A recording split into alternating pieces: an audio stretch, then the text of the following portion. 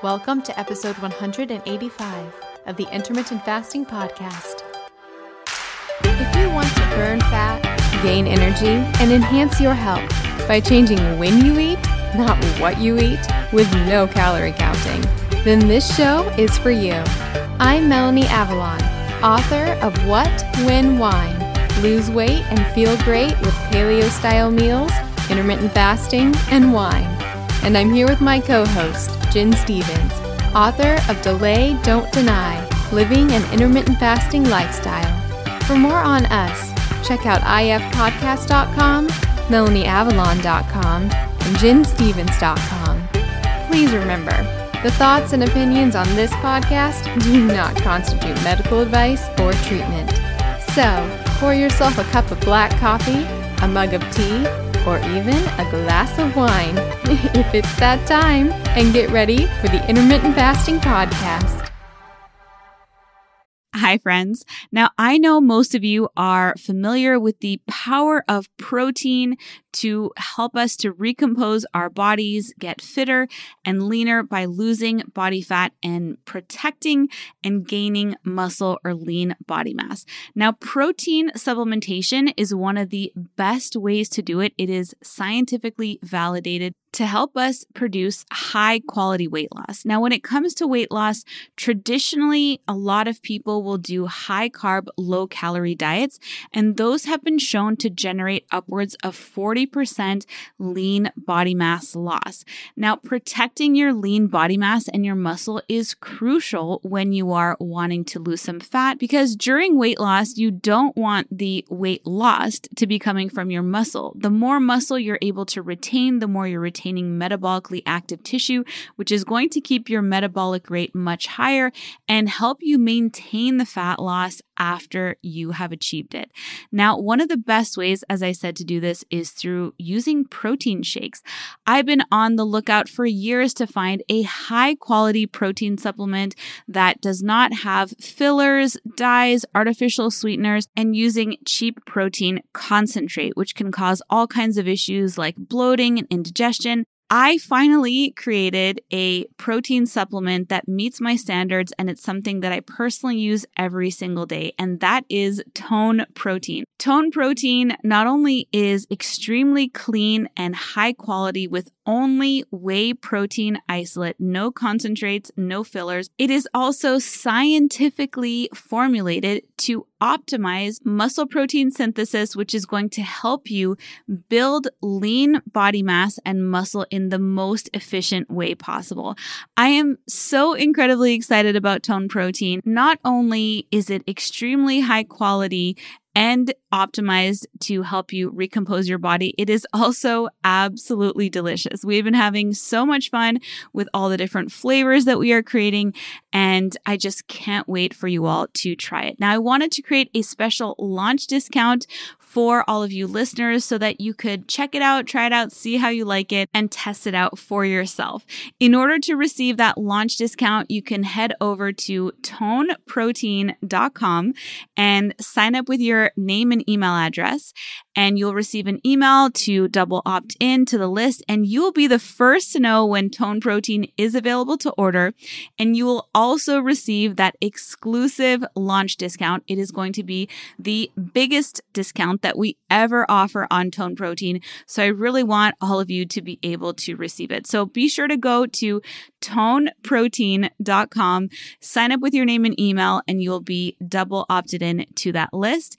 And I am so excited for you all to try it out. Let me know what you think of it, and let it help you to optimize your body recomposition goals, get that fat loss, and maintain and protect your lean body mass while doing it.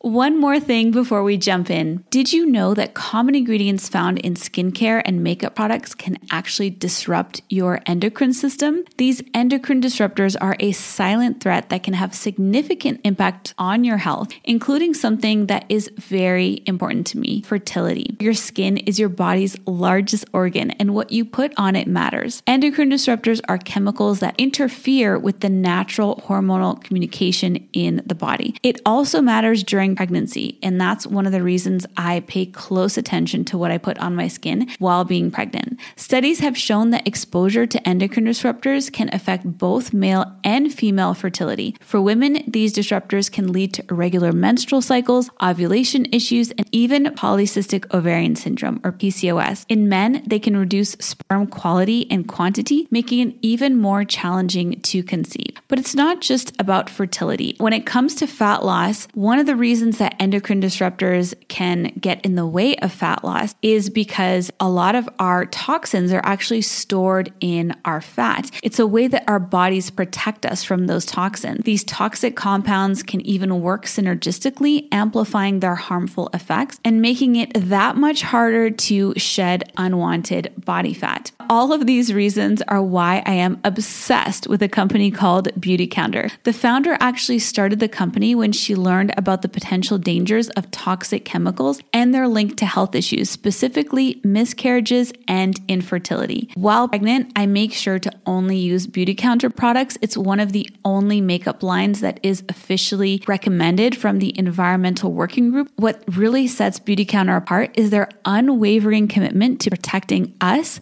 the consumers, from the hidden dangers that lurk in conventional beauty products. Beautycounter goes above and beyond, rigorously screening every single ingredient that goes into their products, ensuring that they are safe, clean, and free from harmful toxins. They're not just a beauty brand, they're a movement for change, advocating for stronger regulations in the beauty industry. With Beautycounter, I know that I can trust that the skincare and makeup that I use are not only effective, but also safe for me and my family. They have skincare lines for every skin type, as well as so many other incredible products. I absolutely love their overnight resurfacing peel. It's my favorite way to get anti-aging benefits in a skincare product. The makeup is absolutely amazing. I have tried alternative beauty products in the past and none of them truly performed. But with Beautycounter, the foundation is so amazing. It makes me feel like my skin can breathe and it looks so dewy and beautiful. You can shop with me at beautycounter.com/Vanessa Spina. New customers can use the code CLEANFORALL20 for 20% off their first order. Beautycounter.com/Vanessa Spina. All right, friends, now back to the show. Hi, everybody, and welcome. This is episode number 185 of the Intermittent Fasting Podcast. I'm Melanie Avalon, and I'm here with Jen Stevens. Hi, everybody. How are you today, Jen? I am fabulous, and I have a very exciting announcement. What is that? For people who can't get enough listening to me talk to you, I'm starting a third podcast coming soon. I'll share more details later. What? Yep. I know you already knew I was working on that, but a third podcast with a friend of mine for people who listen to intermittent fasting stories. Sherry Bullock, she was episode number 9. And she and I just really have hit it off and become friends. Like, we're friends. She and I just went to the beach last week, and a few weeks ago, she called me and she's like, all right, I'm going to do it. I'm going to start a podcast. And she and I were, she was asking me for tips about starting a podcast. And she said what her vision was. And we were talking about it. It's not going to be an intermittent fasting podcast. It's not going to be about intermittent fasting at all. How dare you? I know. I feel like now intermittent fasting is just a small part of me. I've got so many other parts of me. But in asking, talking about giving her tips, she was like, and I'd like to bring people on, what about a co-host? I've been thinking about, I don't know who it would be. Then all of a sudden my brain went ding, ding, ding. And I said, what about me? And she got really excited because she was not asking me to co-host, and I wasn't trying to, horn in on her podcast idea, but she got really excited. I got really excited. And we just went to the beach for a few days and we hammered it all out. And we started a Facebook group to kind of get everybody excited about it. A lot of it's going to be crowdsourced as far as like the topics we cover. And anyway, I'm really, really excited. That is very exciting. You're going to be a 3-show woman. Well, I know. It's crazy. I guess, my teachers from elementary school, middle, and high school who said Jen talks too much, who's laughing now? But, 1st of December, I'll share more information as it goes. But we're giving ourselves a couple months to really hammer out all the details. But It's really, really exciting. We're going to have a community structured around it. And we opened it up. We posted in the Facebook groups about it. And within 24 hours, we had 3,000 members in our community already. And they're all so excited because, again, we're all intermittent fasters. And a lot of people in the intermittent fasting community, when you've been doing it, it just becomes part of you. So you're like, all right, now I'm ready to talk about something else. Wait, so this community that you created, does it give away what the show is about, or does it just say? Maybe. I'll share more later. I'm not quite ready yet. We're still very early, but I know some of the listeners are probably already in our podcast community, but I think it's going to be fabulous. And as we were, proving members and looking at how they answered the questions that we asked, why do you want to be in this community kind of a thing? What do you want to learn about? They are so aligned with our vision. It's going to be great. Exciting. 2021. I know. Well, it's starting in 2020, but yes, 2021 is when it's really going to get going. So I'm just really excited. It's very exciting. And I'm never going to stop the intermittent fasting communities for anybody who may be worried. I'm not going anywhere, but it's just nice to branch out a little bit. That's probably how you feel on the biohacking podcast. You get to talk about other interesting topics. Yeah. I feel like that show really satisfies all of my desires to reach out on, like you just said, different topics. So I'm not just in the intermittent fasting world. And probably this won't surprise anyone, but ours is not going to be biohacking. It's going to be more like life hacks, things you want to know about. Like, for example, what do you want to, when you want to go buy a car? I mean, just general types of things. What do you do when you're an empty nester? We're going to have inspirational stories, lots of little segments in there where we collect stories about life. It's going to be really different. It's not just going to be one topic that we talk about for an hour. It's going to have lots of little different things in there. So it's exciting. I know. I can't wait. Anyway, so what's up with you? Well, speaking of my other show, which is the Melanie Avalon Biohacking Podcast, I do this thing. I probably said this before. I do this thing where I have guests booked, for a certain amount of time, out in the calendar. And then I'll start stressing. I'm like, oh, what if I run out of guests? So then I'll massively email 10 or 15 people. And then half of them answer and say they want to come on. And then I get really stressed because I'm like, oh my goodness, I have so many more shows to prep now. So I did that. I have a lot of really exciting guests coming on, including one of them who Jen already knows, but Dr. Fung. I am so excited. Very exciting. It's very kind of weird that we haven't talked to him before. Either of us, Well, because you haven't, right? Have you ever talked to him? No, I haven't. I've never talked to him. I feel like I've been running along, but, I'm sure. Yeah, I remember several years ago, even right after Delay Don't Deny came out, maybe at some point in 2017, I was talking to my sister, as my communities were getting bigger and as my book was selling pretty well. And I said, I wonder if Dr. Fung knows who I am. She's like, oh, he knows. Just kind of how we know of everybody. I mean, I can't imagine that no one's ever walked into his office and said, I read Delay Don't Deny. I mean, surely. And as I look at the weight loss diets category on Amazon, Fast Feast Repeat is usually right next to the obesity code. They've been 1 and 2 every day. Yeah. So, I mean, unless he never looks at Amazon. Oh, can I tell you something that's also, it's hilarious, but a little sad? Yeah. There's a new book on Amazon, and it's called Fast Feast Repeat, and it has Delay Don't Deny also in the subtitle, and it was written by Dr. Jen Herring. Oh my gosh, that's ridiculous. I know. I would really like to meet Dr. Jen Herring because she sounds amazing. And her title is so very similar to mine, and it has 81 5-star reviews. And one of them said that they've read all of my books and they love them. All of your books? Yeah. Mine, me. So, people, do not buy Fast Feast Repeat written by Dr. Jen Herring because that is a fake person. And that is not my book. So I've emailed my publisher. Hopefully they can get that one taken down. But clearly, I mean, it's ranked in the top 100,000 of all books on Amazon, which means somebody's buying it. Right. It's insane. It is insane.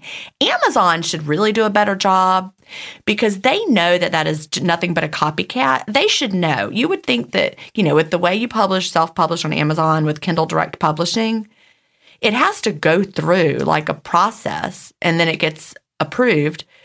They need to put like human eyeballs on those books and say, is this a copycat of a book that's already out there with the name that's almost exactly the same as the real author? Yeah. Because there are a lot of people, that is their entire business model, is making books that are almost like a real book, and the name of the author is clearly not real because it's like there was one book called Fast Feast or Peak, the cookbook, written by Stephen Ginn. Oh my goodness. I know. I feel like Amazon should be able to notice that's not really a real book and that it's just there to trick people. Amazon, I'm counting on you. You can clean this up. I love you, but you're going to have to do a little better. That's all I have to say. I have an exciting announcement that I realized we never announced. Ooh, what is that? I'm like really upset. We like implemented this, but then we never actually told the listeners. Oh my God, what is it? What? You might not even know. I might not know. Our episode show notes have transcripts. Oh, I knew that we were doing it. Like I saw it through emails when they're sending them, but I didn't know that it was like. Yeah. So I'm going to start saying that. When you go to the show notes for today's episode, ifpodcast.com/episode 185, there are transcripts. Awesome. So if you missed something, I guess people who can't hear would not be listening to this right now, but we did get requests from people who are deaf. So now they can read it. And yeah. Well, I'm so glad. Yep. All right. Well, are we ready to get started? The first question is a very important one, a doozy. And oh my God, I've been so angry about this whole thing. So like literally angry. Go ahead, read it. Okay. So our first question comes from Megan. The subject is treat clinical trial. And Megan says, hello, ladies. I appreciate your podcast and thorough research and explanations. Can you guys please review and comment on the treat clinical trial of intermittent fasting? They found no weight loss in 12 weeks with overweight and obese patients. I'd love your thoughts. All right. Yeah, I'd be glad to talk about that. First of all, I'm so proud of my community because I posted an announcement about this the day after it came out, and the comment section was just beautiful. So bravo to all of you in the community. They get it. They understand it. They understand what was wrong with this study. And it's not that there's necessarily something wrong with the study, although I definitely have some thoughts about that, but it's the conclusion that made me angry. Okay.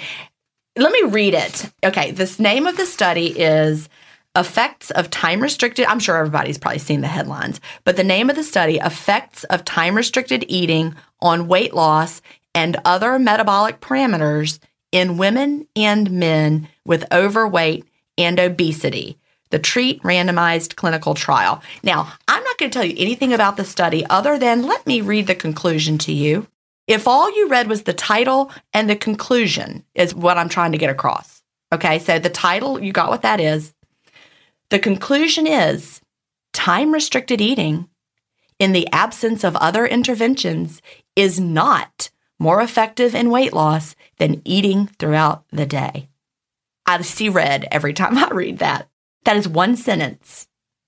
Okay, now, why is this so frustrating? That's when we need to talk about what did they actually do. Basically, they put people into two groups. Okay, and one group for 12 weeks. These were people, men and women, 18 to 64 years old, who had a BMI from 27 to 43. So it's really important to know also that these people were overweight or obese. Every person was overweight or obese. And they put them in two groups. One group was told to eat 3 structured meals a day, and the other group was told to do 16-8, eating whatever they wanted. Ad libitum is scientific words for that. Eat however you want from noon till 8 p.m. So the one group was told, eat 3 meals a day, and the other group was told, eat whatever you want in an 8-hour eating window. And the 3 meal a day group could have snacking. They could also have snacks if they want, yes.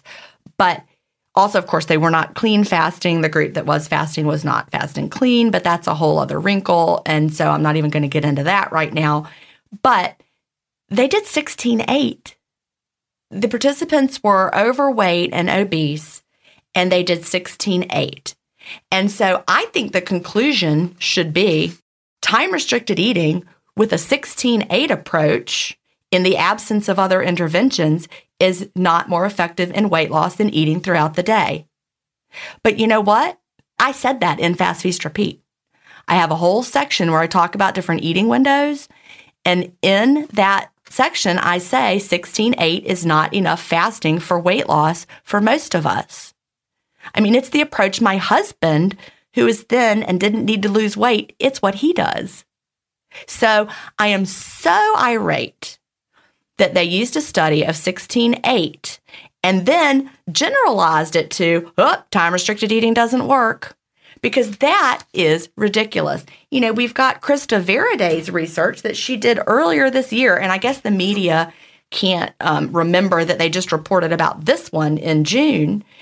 And Krista Veriday, who is a well-respected intermittent fasting researcher, or actually it was July, she found that there was weight loss in a 4-hour or 6-hour eating window. So the part that's so frustrating is we've been saying a lot from the beginning all along based on what we see with people who are intermittent fasters that 8 hours may not be a short enough eating window. 16 hours may not be enough fasting. You're not going to flip that metabolic switch, a lot of people. And so it's just been very frustrating to see the media. We're like, well, it just showed intermittent fasting doesn't work. That's not what it showed at all. All right. That's my ranting. You know what else is interesting? What? It's also interesting that both groups lost weight. Yeah, exactly. And actually, they did lose more. The 8-hour eating window group did lose more, but it wasn't statistically significant. So there is that little feature as well. But, you know, we often see that with people that are overweight and obese, it can take their bodies longer to adjust to intermittent fasting. You know, we know that if you're overweight and obese, you probably have higher fasting insulin levels. So it's going to take more time for that to correct. I mean, there's so many variables here, but the way that the media just gleefully said, oh, look, intermittent fasting doesn't work. Forget about the fact that just, 2 months ago, we had a study that showed it did. Anyway, but then people were freaking out. And I did just say how my community was overall fabulous, but a few people tried to post like, oh my God, it doesn't work. And I'm like, she's like, I've lost 40 pounds, but I just saw a study that said it doesn't work. Well, clearly it worked if you lost 40 pounds. So we gotta really think about this. No one told my body intermittent fasting didn't work when I lost 80 pounds. Yeah. And the thing is, I do find the response that's been so passionate and fearful in a way. I mean, I can't make objective statements, but I don't really ever see myself becoming fearful or freaking out from a study. It's just information. One of the things that freaked people out was that they had a little muscle mass loss. Oh, actually, yeah, we should talk about that. But here's my thought there. First of all, they were not fasting clean because they were allowed to drink 0-calorie beverages. So I'm assuming they had diet sodas. I don't even really know. They even said, for example, only 83% of the fasting group even was compliant. So I don't even know what that means. Maybe only 83% even did it, and it was self-reported. So maybe the compliance was even worse than that. We don't know. But they were not fasting clean. They were not fasting clean, and they were very likely not fat adapted. So the whole magic, what Dr. Mark Mattson always talks about in his work for, the New England Journal of Medicine and his research, flipping that metabolic switch and becoming fat adapted is key. If you want to tap into fat stores, that's part of the metabolic magic is that being fat adapted. I was really shocked actually by the muscle mass loss because, yeah, that was what they found was that the weight loss did seem to be mostly from muscle. And can I tell you, a friend of mine actually emailed Mark Mattson. I did not. I'm scared to reach out to him because I'm such a fan. Wait, this is hysterical. I don't know, because I just feel like I'm reaching out to everybody all the time. I just love Mark Mattson so much. Anyway, but my friend, she's a moderator in my group, sent him an email and he replied. Do you want to know what he said? Maybe I should email him. What did he say? The two major flaws in the JAMA study were that they did not determine calorie intake or diet composition, and they did not track exercise levels. His point, I guess, being that the two groups were so different. Yeah. Maybe the 8-hour people were actually eating more, and therefore it was kind of amazing that they, you know what I'm saying? We don't know. They might have eaten more food in 8 hours. We don't know, but they could have been eating twice the amount and have comparable. So let's say that was the case. This is just hypothetical, but just to play a story game. Like if they were eating way more, but lost the same or even more, you would have a completely different conclusion sentence. I mean, you could. You surely would, but we don't know because we don't know what they ate. So really, if they had matched the groups controlled for calories or given the exact same amount of food, just eating in a different pattern, then you would know. Basically, this study shows that if you tell people, eat whatever you want for 8 hours, you're not likely to lose weight. But I learned that when I read the 8-hour diet that promised you could, and I didn't. So, it didn't work for me. So just to say that again, in case people, I really think this study showed that telling people to eat whatever you want for 8 hours is not good for weight loss. That's all it showed. My version of this study would be like, add in another factor, like eat only whole foods or something and see what happens. I've had James Clement on my show. He wrote a book called The Switch. I'll put a link to that episode in the show notes, but he's really big in this world. And I asked him his thoughts and he said, basically something similar to what you just said. Like you can't just necessarily eat whatever you want for, this amount of time and expect weight loss. Like, although they did lose a little weight, but they could have been eating twice as much as the other people. And we just don't know. That would have been a great study if we knew what they were eating. Of course, self-reporting is always hard, but if they gave them here's the food you're all going to eat, match them in a different way. The variables were not very controlled. What I want to know is how they did determine estimated energy intake, because they did. So they do talk about, it's weird, they estimated the energy intake. So they said at the end, they have a section called strengths and limitations. And they say that a limitation is we do not have self-reported measures of energy or macronutrient intake. Although we did not measure calorie intake, mathematical modeling of changes in energy intake suggests that calorie intake did not significantly differ between groups. This model has been validated to be more accurate than self-reported energy intake. I need to look into this. What? I don't even know what that is. We didn't count calories, but we used this other method to estimate it. I don't know. That's weird.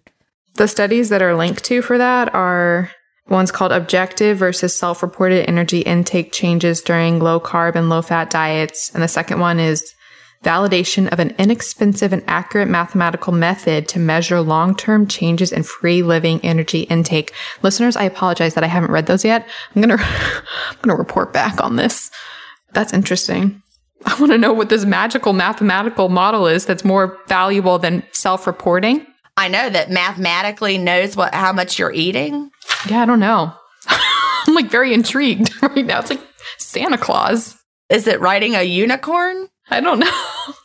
All right. Now, can I also tell you one of the conflicts of interest? Uh-huh. One of the scientists that was on this is a co-founder and equity stakeholder of a company that's keto. It's a keto company. They sell a breath analyzer for keto and also lots of keto snacks. Yeah.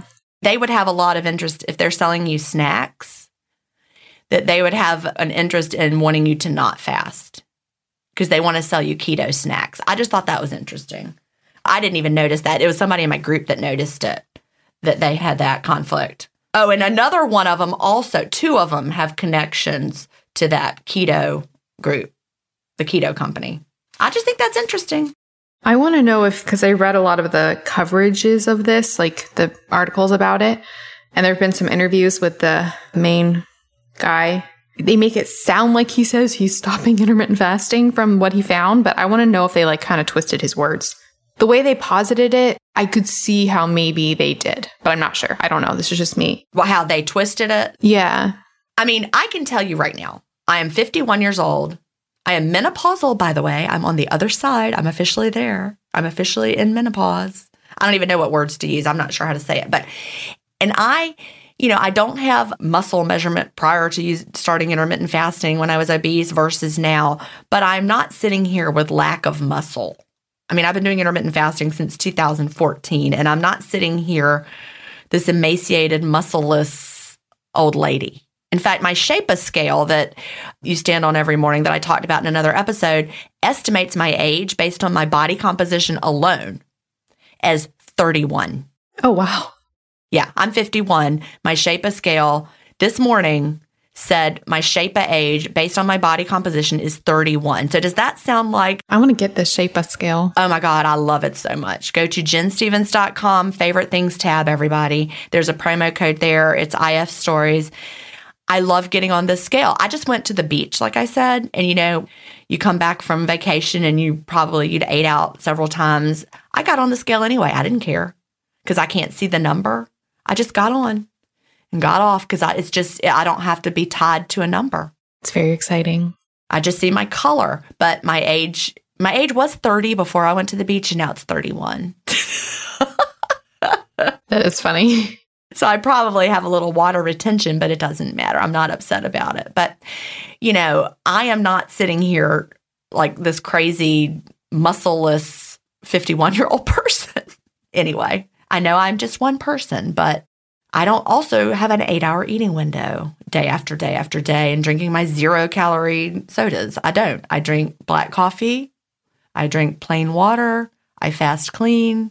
I have a 4-ish, 5-ish hour eating window. It works great. Hi, friends. So I'm sort of haunted by clothes. If you follow me on Instagram, you probably know that I love wearing all the new clothes all the time. And I know that that is not really sustainable and not good for the planet. That's why I am thrilled that there is now a way to get all of the clothes with none of the waste. And I'm going to tell you how you can get unlimited clothes with no waste for a month for free. That's right, I now have a website for both myself and you guys where you can get free unlimited clothes with free shipping, free exchanges, nonstop from all of the hottest brands, and it is so incredibly easy. It's called MelanieAvalonsCloset.com. We have so many incredible brands, including my favorites like BCBG, Calvin Klein, and so many more. Think like 100 brands. There are so many options. And the way it works is when you get a subscription, you search through the clothes, pick what you want. They send it to you with fast, easy shipping. You wear it as long as you want. And then when you're ready for more clothes, you just drop it off in their prepackaged envelope and get your next round. It is so incredibly cool. They have multiple plans. The starter plan gives you 2 pieces at a time. Friends, I actually have a little secret hack. Don't tell them that I told you this. When you get your 2 pieces, you can actually immediately go into your account, click return, and they'll go ahead and send you the next 2 pieces. So technically, you can have 4 pieces at a time. You also have a cool virtual closet that you can keep stocked with everything you eventually want to order, so you never miss out.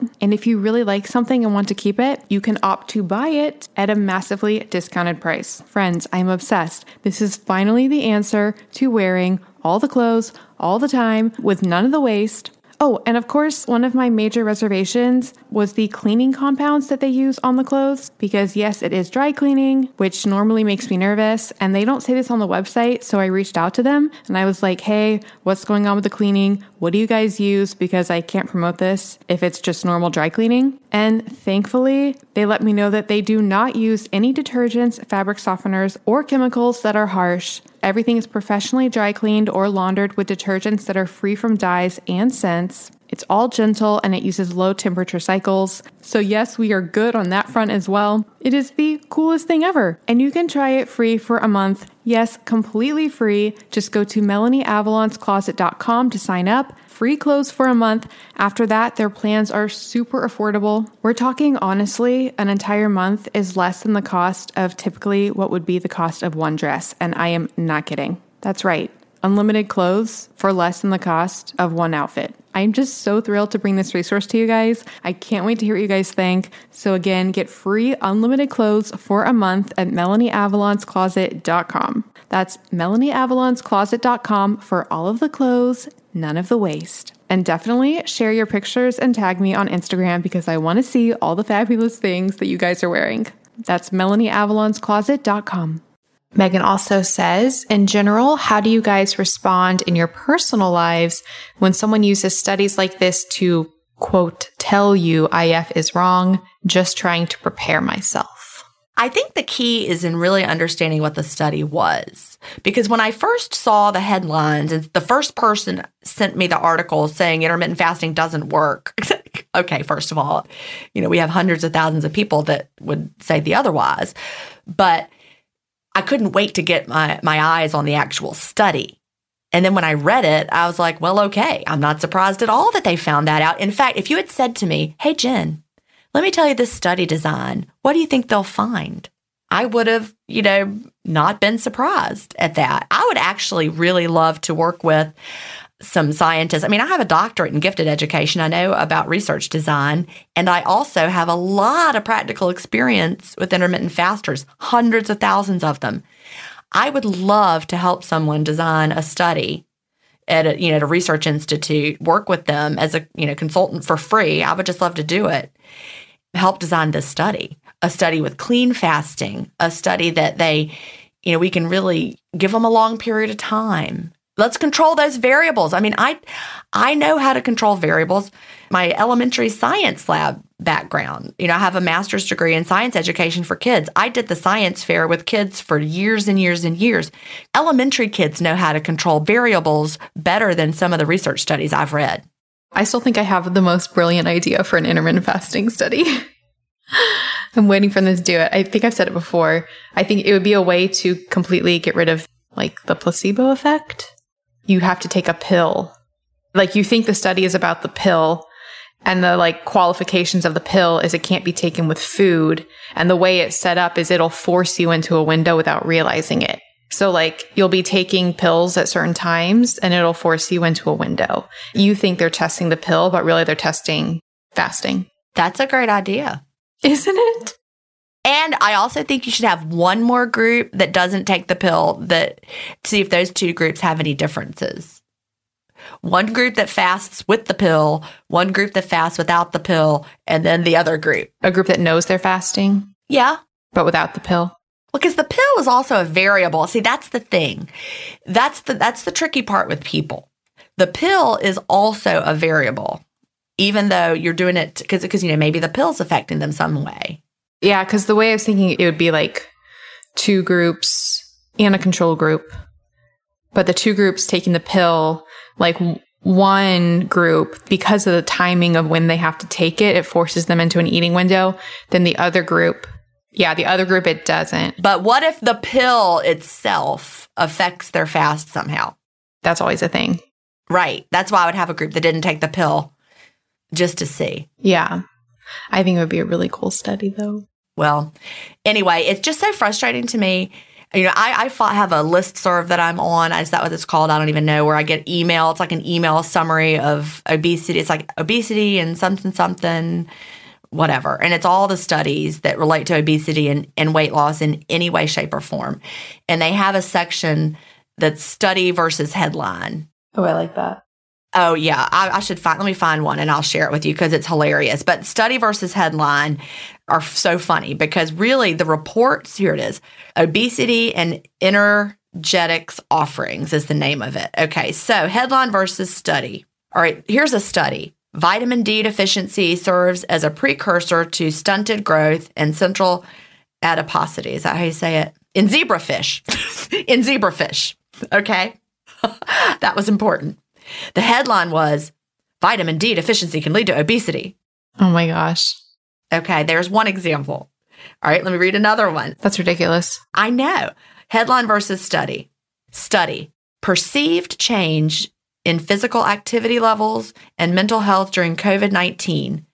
Findings among adult twin pairs. Headline. Researchers perplexed. COVID-19 stress may be hard to beat, even with exercise. I'd have to read that study. Here's another one. Study. REM sleep stabilizes hypothalamic, I'm sure I said that wrong, representation of feeding behavior in mice. Headline. REM sleep affects our eating habits. Yeah. They just overgeneralize, and the way they've portrayed this study is just maddening. And, I also saw, I don't know if I'm allowed to say that Jason Fung also responded to you about it, and he's not a fan of the study either, right? Yeah, it was perfect timing because I had literally just booked him or talking to him about booking him for the show.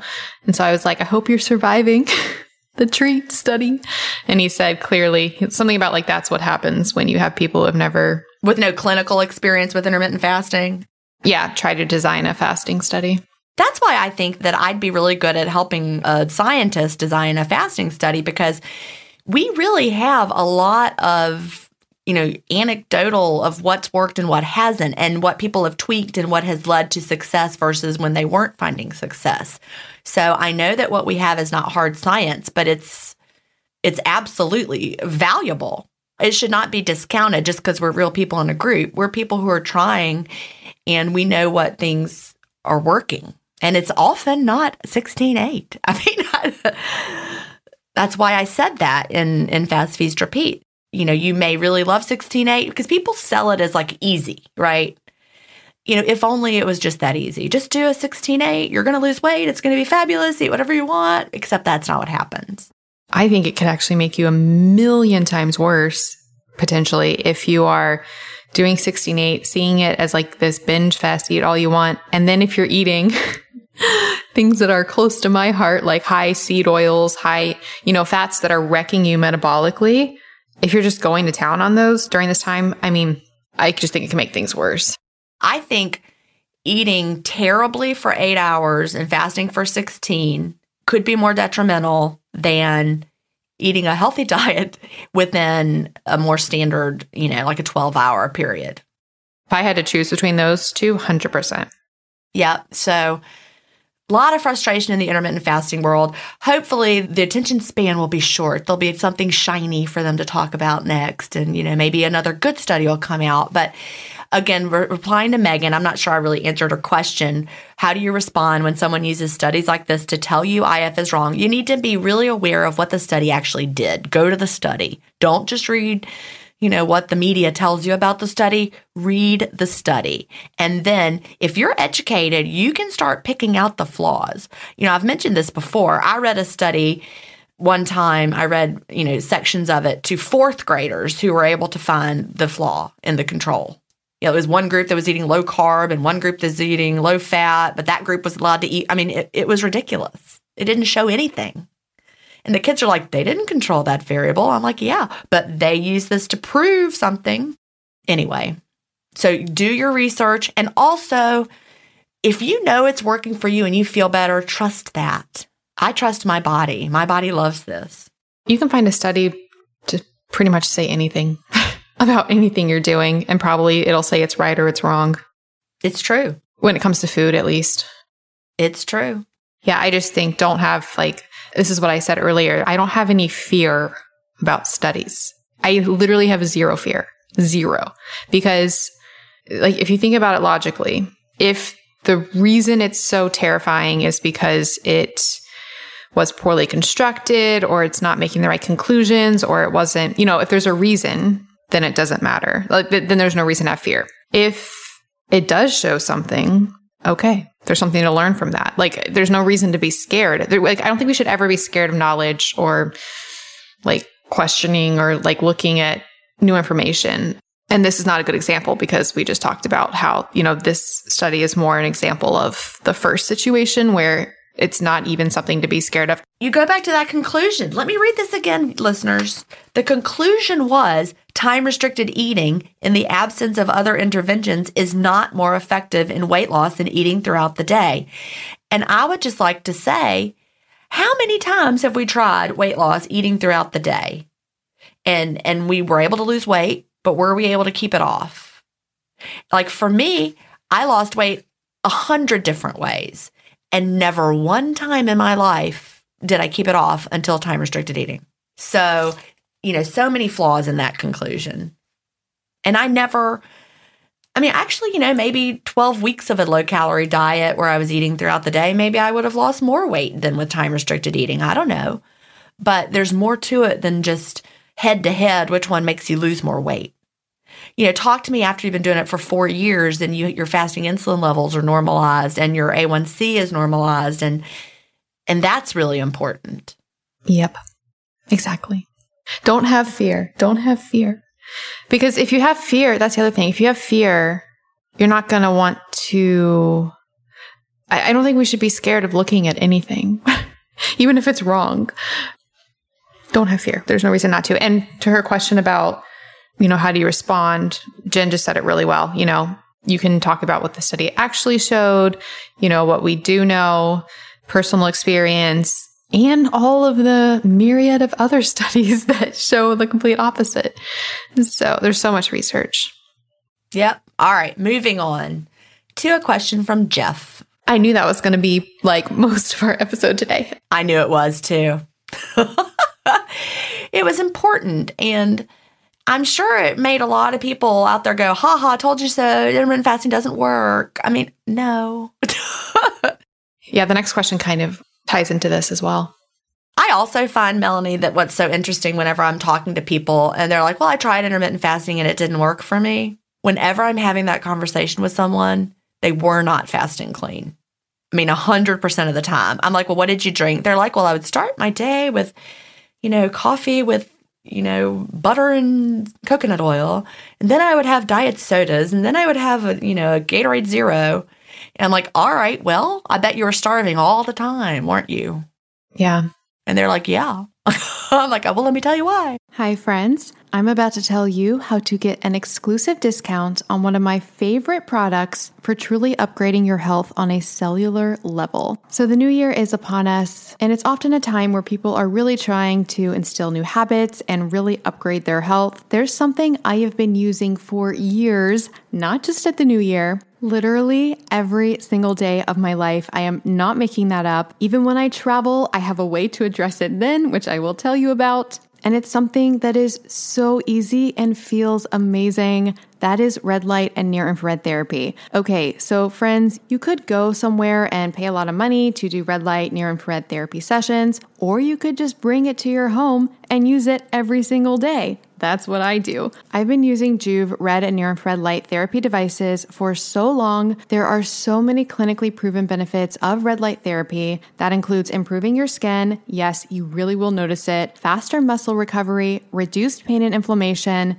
enhanced sleep, and so much more. I use it in the morning and evening as ambient light because it actually mimics the setting and rising sun, and then I sort of run it throughout the day as well to help combat all of the blue light that we're exposed to, which can have a negative effect on our health. Whenever I have muscle pain, I shine Joovv on the muscle. For me, it has made the pain go away instantly, and then for chronic pain, when I do continued sessions, it's made it dissipate. One of my good friends who is a doctor uses these devices on his, shall we say, manhood for benefits there. Yes, it can help in that department as well. I honestly could not imagine my life without Joovv. You will just feel so good using these devices. People also post all the time in our Facebook group of their pets gravitating towards the Joovv because intuitively they just know that it's good for them. The reason Joovv can address so many things related to health is because it actually affects our cells on the mitochondrial level. Basically, it makes those cells perform better, and when those cells are performing better, everything just works better. That's why, yes, Joovv can help with your energy as well. I've been recommending Joovv specifically for years because the quality of their devices are the best. Their modular design allows for a variety of setup options to give you flexibility. The treatments are so easy. You can do them in as little as 10 minutes, or you can be using it all throughout the day like I do. All you have to do is relax and let your body take in the light. They also have their Joovv Go, which you can travel with. Yes, that is how I really do use this every single day. That Go is also great for targeting specific areas of your body, like hurting joints or sore muscles. Honestly, friends, health doesn't have to be hard. It doesn't have to be complicated. If you're looking to enhance your health and wellness this new year, start with what matters, which is your cells. And Joovv has an amazing offer just for our audience. You can go to joovv.com/ifpodcast and use the coupon code ifpodcast to get a discount on your qualifying order. Again, that's joovv.com/ifpodcast to get an exclusive discount on your order. Pick up Joovv today. Some exclusions apply. I really hope you guys can experience Joovv. It really is one of my favorite things. And we'll put all this information in the show notes. All right, now back to the show. We have a question from Jeff. The subject is early is better, ? He said, I listened to Dr. Greger on nutrition facts. He says that eating your calories earlier is better given circadian rhythm and all that. So I try, and my window is 11 to 7. I snack from 11, kind of on healthy snacks, and then supper time, I pretty much eat what I want, but not too heavy. And then if I stop eating after 7, I know I'll go to bed with a light belly and all is good. Question I have is, do you see value in Dr. Greger's advice? And would you consider sharing that with your listeners? Because of circadian rhythm, our bodies metabolize calories differently during the day than overnight. And that is Dr. Greger's theory. That's just me saying that. The last part, Jeff wrote it, but he was summarizing Dr. Greger's theory. Actually, I'm glad we had this question too, because it was one other thing to clarify from the treat study that we didn't mention was, and I think it's so interesting, people's perception of early versus late, because in the study that we just talked about, their window was 12 to 8, and they were considering that a late window, because one of the things that they talked about in the end was saying that maybe if it had been an earlier window, so like a breakfast lunch situation, that the results might have been different, which is interesting. I feel like I don't know if they would have been different. For me, it would have been harder to stay compliant. I wonder if they'd have seen their compliance numbers go down from 80. I mean, 83% is not a huge compliance amount. The reason they said that they wanted to do 12 to 8 was they thought people would be more compliant because it was easier to skip breakfast than, skip dinner. But I just thought it was also interesting because Jeff is doing a very similar window. He's doing 11 to 7 instead of 12 to 8, but he's considering that an early window, Yeah, that is true. Good point. And for me, that would be an early window. Me too. I'm not hungry at 11. I can't even say when I eat because people would freak out. It's 2:00 and I'm not even hungry. 11 is like so early to me though. I know. It really is. Yes, we've talked about this a little bit before. The main takeaways or the basic idea here, at least, and this is just my opinion, but there is a lot of research looking at early versus late night eating.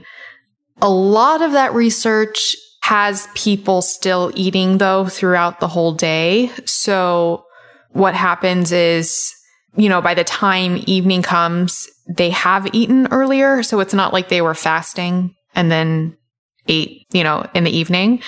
It's just more weighted towards one side. Can I clarify what you're saying, in case listeners? I know exactly what you mean. What you're saying is some of these studies show that later in the day, insulin sensitivity is worse. But they've been eating all day. So it might have to do with the length of the time period that they were eating. If you eat for 12 hours, 14 hours in a row, later in that eating day, your insulin sensitivity is wrong. And it's not time of day that's the problem. The problem is that you've been eating all day. Right. Because when you've been fasting, you're pretty insulin sensitive. So like if you're fasting all day and then you have a late eating time, you're probably going to be insulin sensitive. The times you're not insulin sensitive is if you've also been eating earlier. We really need a study with the early window and a late window with all other variables being equal, which is what we don't have. Like a really good study with there's like some study. There is one that I've read and they did do that, but it was very short and they found no difference. I did find one, and I think it's when we talked about it on the show before, and it actually did, I'd have to revisit it, but it was controlled and it did look at this and it did seem to find that early was better. Is that the one though where they ate longer in the late one? It was the one with shift workers, and they were trying to figure out if insulin and all of that was it adapting to like the pattern of the eating, or was it literally from like the circadian rhythm, like of the world? And it seemed to be from the circadian rhythm. Like at the beginning, it would like adapt differently to the person. Were they eating like in the middle of the night? Yeah. See, that's a whole different variable also. It's been a while since I read it. That is a completely different variable that doesn't show anything, because we know that shift work itself is an issue. Like having you're waking and you're sleeping at different times, so that there's more than just the eating is at a different time. Right? I don't think I would draw any conclusions from that. These are my personal thoughts, and this is not like based on anyone's study. This is just because we don't have one. We don't have a good one. This is just based on like the collective literature that I've read to date, including a lot of Dr. Greger's work, which I have talked about this before. I love reading his books because I get exposed to so many studies because he footnotes like every other sentence. That said, you know how Jen was getting upset in the beginning. Now it's my turn to get upset. Get upset. Get upset. That said, the overwhelming amount of cherry picking that I perceive that he does and misrepresentation of studies is very upsetting. And I think because he cites so many studies so constantly, he comes off as very authoritative and very like, oh, he knows what he's talking about because he just like quoted the entirety of scientific literature and has references to it. And I think a lot of people just like take that at face value rather than going and looking and seeing what he's citing. A lot of it is spot on. Some of it is not spot on. Some of it's completely misinterpreted. But the main thing is he really, really just pulls the studies to support his primarily plant-based paradigm. Doesn't represent the rest of the literature, in my opinion. And I'm saying that as in kind of a way as I can, but that's just fine. I don't know how to say that. That's the sense I get. The final thought is he also tries to make it very clear that he doesn't cherry pick. Like he says that all the time. So it's a little bit frustrating. That said, from everything that I've read and seen, I actually do think, I don't know because the study hasn't been done, but I actually do think if everything was controlled, I actually think it would be better for people eating earlier rather than later. I do. And by better, you mean better with your physiology? Metabolically, yeah. I think it would probably be better for insulin, hormones, and sleep. And yeah. See, I can't sleep when I have an early window. I absolutely can't sleep when I have an early window. Have you ever tried it? Have you tried having an early window? Yeah, it's always an epic fail, which brings me to my second point. But were you able to sleep? The reason I do think so is the best sleep I ever have is on those days when for some reason true, it's usually because I'm like sleep deprived, so I need a nap. But it's like when I take a nap and I'm in the fasted state, there's just like something, I don't know. I feel like if I could fall asleep in the fasted state, and I don't mean like severely fasted, but I don't know. I think if the body could be not digesting during these precious sleep regulating, or like during the part of our sleep where we're supposed to be doing repair and all this stuff and not completely in the fed state, I think it would probably be more beneficial. I just personally, it's what you just said, like I can't really sleep on an empty stomach. The second part of all this was, while I think in theory, if you could magically like force yourself into an early window versus a later window, while I think the early window would probably be better, I think practically a large percent of people, the way they can implement it and stick to it and keep to the eating window and get the benefits and sleep and do all these things is with a later eating window. And I think that practicality of it far, far, far outweighs any like hypothetical concept of having it in the morning versus the evening. Yeah, and it's all theoretical again. I've yet to see a long-term, well-designed study with all variables that were controlled and they weren't eating in the middle of the night as the shift workers were, because that's a whole extra variable. I've yet to see one that was well-designed and long-term. The one really short one that we have, they found no difference. I'll have to double check that one because I don't really remember the details. Okay. But all this to say, I know people personally, one of my moderator friends, she has a breakfast eating window. She wakes up, she eats breakfast, she closes her window by 11 or 12, and she feels best that way. She sleeps better when she does that. That 100% works better for her body. And so that's the thing. Just because Melanie and I do better with a later window, and my window is shifted earlier than Melanie's, I've been opening my window lately more around 2 or 3 a lot of days. And since I'm not drinking right now, closing my window at dinner time. So no more after 7 because I'm not like finishing up a glass of wine or anything. So instead of having a window that's more like 4 to 9, it's more like 2 to 7. And that's feeling really good for me right now. But I wouldn't call that an early window or a late window. It's just like a dinner hour. To me, it would be so early. Yeah, see? That's so funny. Which is a good example of how I'm like an extreme case scenario. Well, also how my window has shifted over time. And honestly, it was later because of wine. It's my wine window.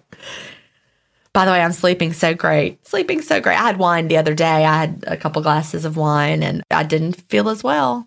I'm not going to never drink again, but I'm not going to never not drink again. Well, good. No, that's not true. I mean, I don't anticipate going completely sober for a year and a half. By sober, I mean like not drinking. I went to the beach last week and didn't drink the whole time I was there. And, I had just as much fun. I worried about that because I thought back and from even when I was a child, my mother and my watching the adults with their cocktails and, that's how they relaxed. That's how they had fun. Then I went to college and it just kind of became internalized like, oh, if we're having fun, if we're at the beach, if we're at a party, we got to have alcohol. That's what you do. So I was like, all right, well, this is the first time I ever in my entire life went to the beach with a friend and did not drink alcohol the whole time, which sounds crazy, but it's true. I mean, ever since I've been an adult. I mean, I was like 12 years old at the beach with a friend not drinking. But I mean, like as a grown-up who legally can drink, I drove everywhere. I didn't have to take Uber. That was really nice. I just drove, and at a restaurant, I got club soda with a splash of cranberry and some lime, and I felt like I was having a cocktail. I had just as much fun. I didn't feel like I missed a thing. It was very eye-opening. I just drank because I felt like it was what you did. And I also slept so much better at the beach. Anyway, we're all so different. We really, really are. That's the point. You do great with the wine. I don't do as great. I still love it. I'm still going to have it here and there, but never again like as a day-to-day part of my life, I think. I think I can safely say that. I'm never going to have a daily glass of wine. And I think I probably will. Or like a quarter of a glass at least. I said this before, but to clarify, when I went the year and a half, I actually was still having like a tablespoon of liquid wine. I just can't imagine having a tablespoon of wine. Like a sip. Just a sip. Kind of like as a medicine or something. Yeah, I get it. I really love wine. I love it. If listeners do drink wine, drink the only wine I drink, which is Dry Farm wines. Dry Farm wines. I'm a fan. It's the only wine I will drink from now on for the rest of my life. I can say that. 100%. Because if I'm somewhere and they have like just standard wine, I'd rather drink zero. Nothing. I was thinking about this. I haven't been like, I don't know if bars are even open right now, but I haven't been out to like a bar. They are. Okay.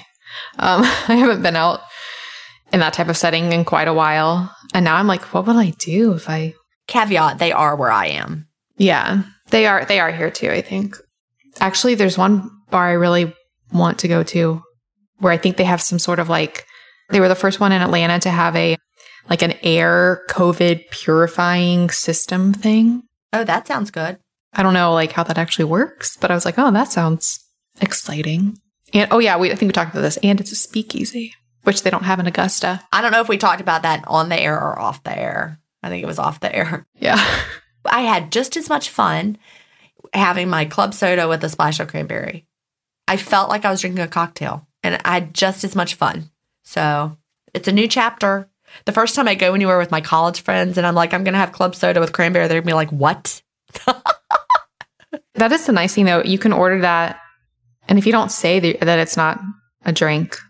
I don't care if people think I'm drinking or not drinking or anything. I want to feel good. That's what I've come to terms with. And so I feel better when I don't drink. And that's crazy to me because drinking has been part of my life. 30 years I've been drinking legally. For listeners who do want to drink, you can go to dryfarmwines.com/IFpodcast and get a bottle for a penny. You sure can. And I highly recommend it. I highly recommend it.